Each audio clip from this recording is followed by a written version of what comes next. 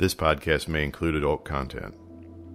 Bound Off is an independent, nonprofit audio magazine committed to paying authors for their work. To join us in our mission of broadcasting great stories to a worldwide audience, please consider dropping us $1 or $2 at boundoff.com/donate. Support for this episode comes from the Loft Literary Center, located in Minneapolis, Minnesota, one of the nation's leading literary nonprofits, offering a wide array of online creative writing classes for all levels and genres. Online classes are offered seasonally.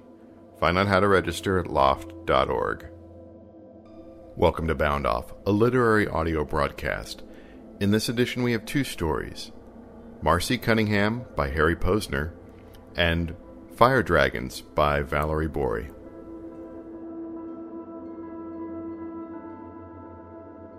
Marcy Cunningham, written and read by Harry Posner. Listening time, 5 minutes, 32 seconds. Marcy Cunningham. Mary had a little lamb. Her fleece was white as snow. Everywhere that Mary went, the lamb was sure to go. It followed her to school one day. That was against the rule. It made the children laugh and play to see a lamb at school. And so the teacher turned it out, but still it lingered near. It waited patiently about till Mary did appear. "Why does the lamb love Mary so?" the eager children cry. "Why, Mary loves the lamb, you know," the teacher did reply. Perhaps it was this last account that broke the camel's back and prompted them to intercede where others would not act. The hand reached in and pulled you out. You left that book behind. It sealed the rhyme and left the lamb to graze between the lines. "The lamb's a lamb and you're a girl," they said. "To love a lamb like you love lambs is just, well, it's just unnatural. And a very bad example for other children." You couldn't breathe. You couldn't shout. Such fear did grip your heart. You missed your lamb and he missed you, and on top of that you lost track of your rhymes until there was no symmetry left to your words, no comforting rhythms, your life, once so idyllic, muddied by the random world, where nothing comes back to its source, where circles are broken, twins separated, innocence smothered by commerce. They put you in a dark box and locked the lid.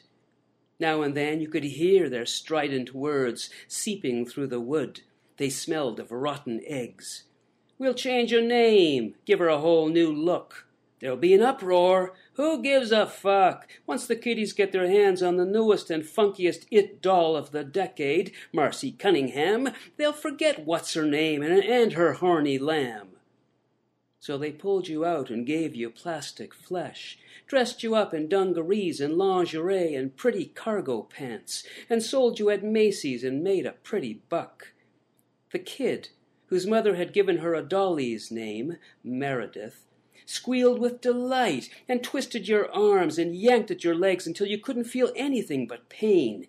She smothered you under her pillows and threw you against the wall and pitted you against her angry transformers.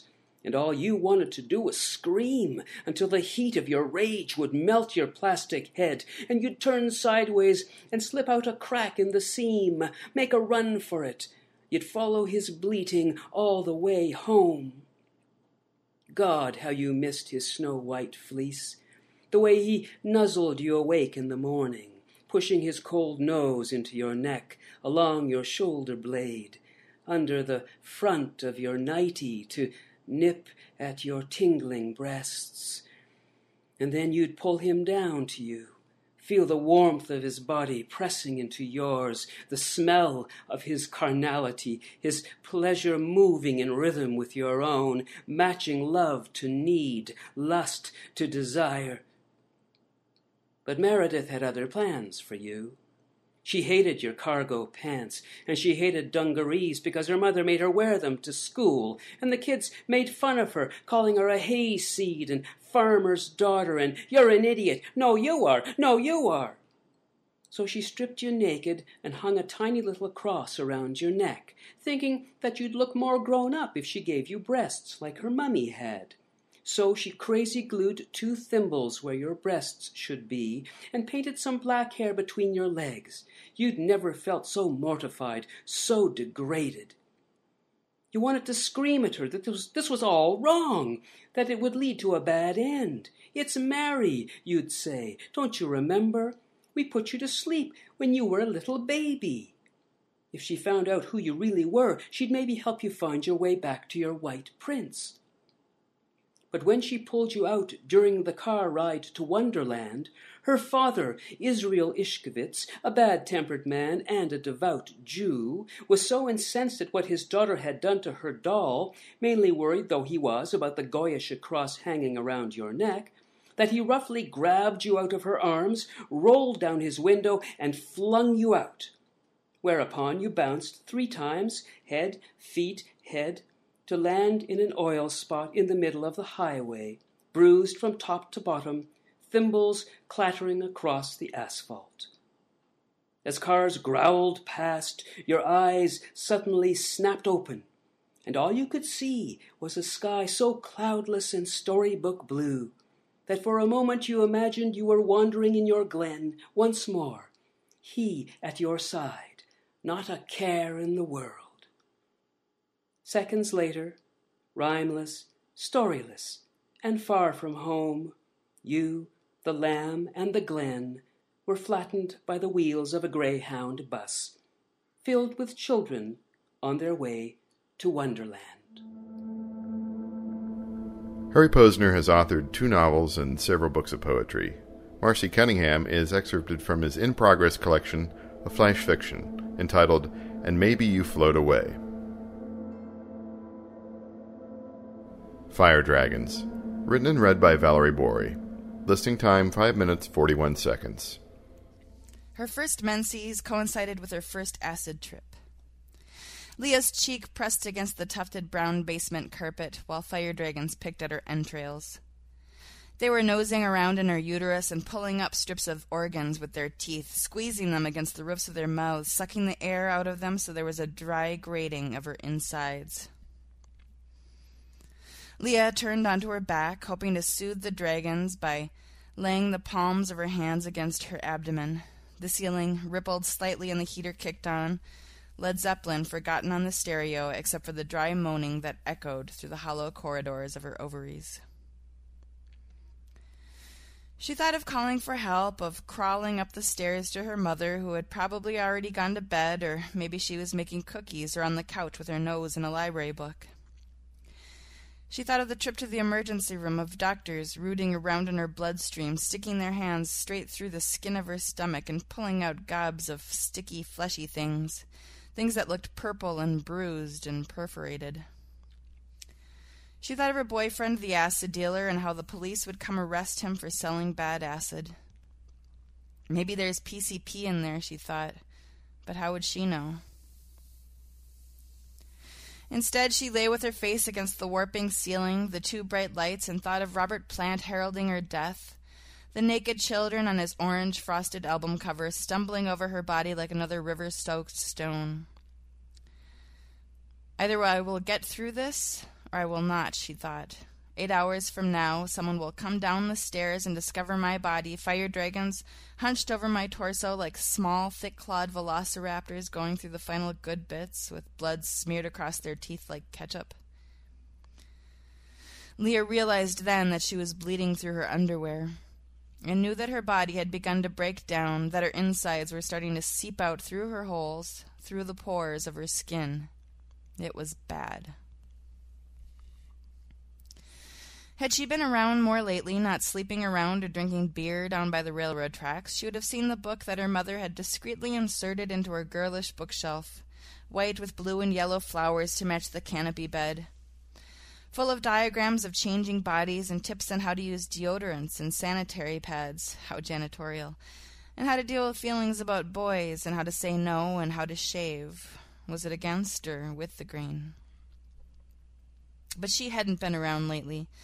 She'd been skipping school and wandering the city graveyards with her leather jacket friends, the same ones who bought tabs of acid from her boyfriend and thought about their window of opportunity as minors to do some dealing themselves, maybe build a nest egg. Playing the celebrity game where you have to name a movie star whose first name starts with the first letter of the previous movie star's last name. And you look at all the pretty gravestones and notice how the earth gives under your feet here, just a little bit more than it does anywhere else. Jack Nicholson. Nicole Kidman. Kid Rock. Rock Hudson. She lay on the brown tufted carpet under the two bright lights, under the glassy gaze of stuffed animals, and one discreet book tucked in amongst the other books on her modest yellow and blue-flowered bookcase. Fetal position, curled around her own dying, bleeding body, shielding herself from the fire dragons as best she could. She would have written a note that night, but couldn't move. She thought once, maybe twice, of finding her mom in bed and waking her to say her final goodbye. Thought maybe she would go up there and curl against her mother under covers that smell like warm bread. But she couldn't manage. Just needed to hunker down and live through it, or not. Endure, or not. Morning would tell, and the night was shot through with convulsive pain. It wasn't until the next day, until after she had drunk herbal tea with her mother, snuggled with the cat, and broken up with her boyfriend after accusing him of pushing bad stuff and of not loving her enough, that she discovered the book of female bodies in her shelf.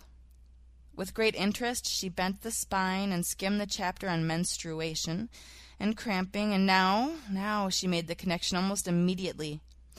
So quickly, in fact, that she couldn't imagine any more what hell she had passed through the night before, dying alone in that hole, or, how funny, wasn't it, that marrow-sucking fire dragons had come to her more readily than the thought of womanhood. Street smart, her teachers had called her. But they didn't know the streets. She suffered flashbacks for the rest of her reproductive life. Once a month, the blood seeped, and the fire dragons came to gnaw at her insides, and the ceiling broke out into waves, and every time, if only for a split moment, the thought would come to her, would slip out of her mouth sometimes. Oh my God, I'm dying. If anyone ever asked her if she was okay, she'd turn to them and mutter darkly, "It's the curse." And they'd laugh, never suspecting the truth, much as you are now smiling and not sure if I am serious or not. But I tell you, it's true. Valerie is a Minneapolis-based writer, teacher, and playwright. Her fiction has appeared in publications such as Burning Word, Diddle Dog, Heavy Glow, In Stereo Press, and Red Fez. Listener support at Bound Off is made possible by grants from the Kern Family Endowed Fund. Further support comes from the Google Grants program. Thanks for listening to this edition of Bound Off. Copyright Bound Off and the respective authors. All rights reserved. Visit our website at boundoff.com for information about our broadcasts and how to submit your stories.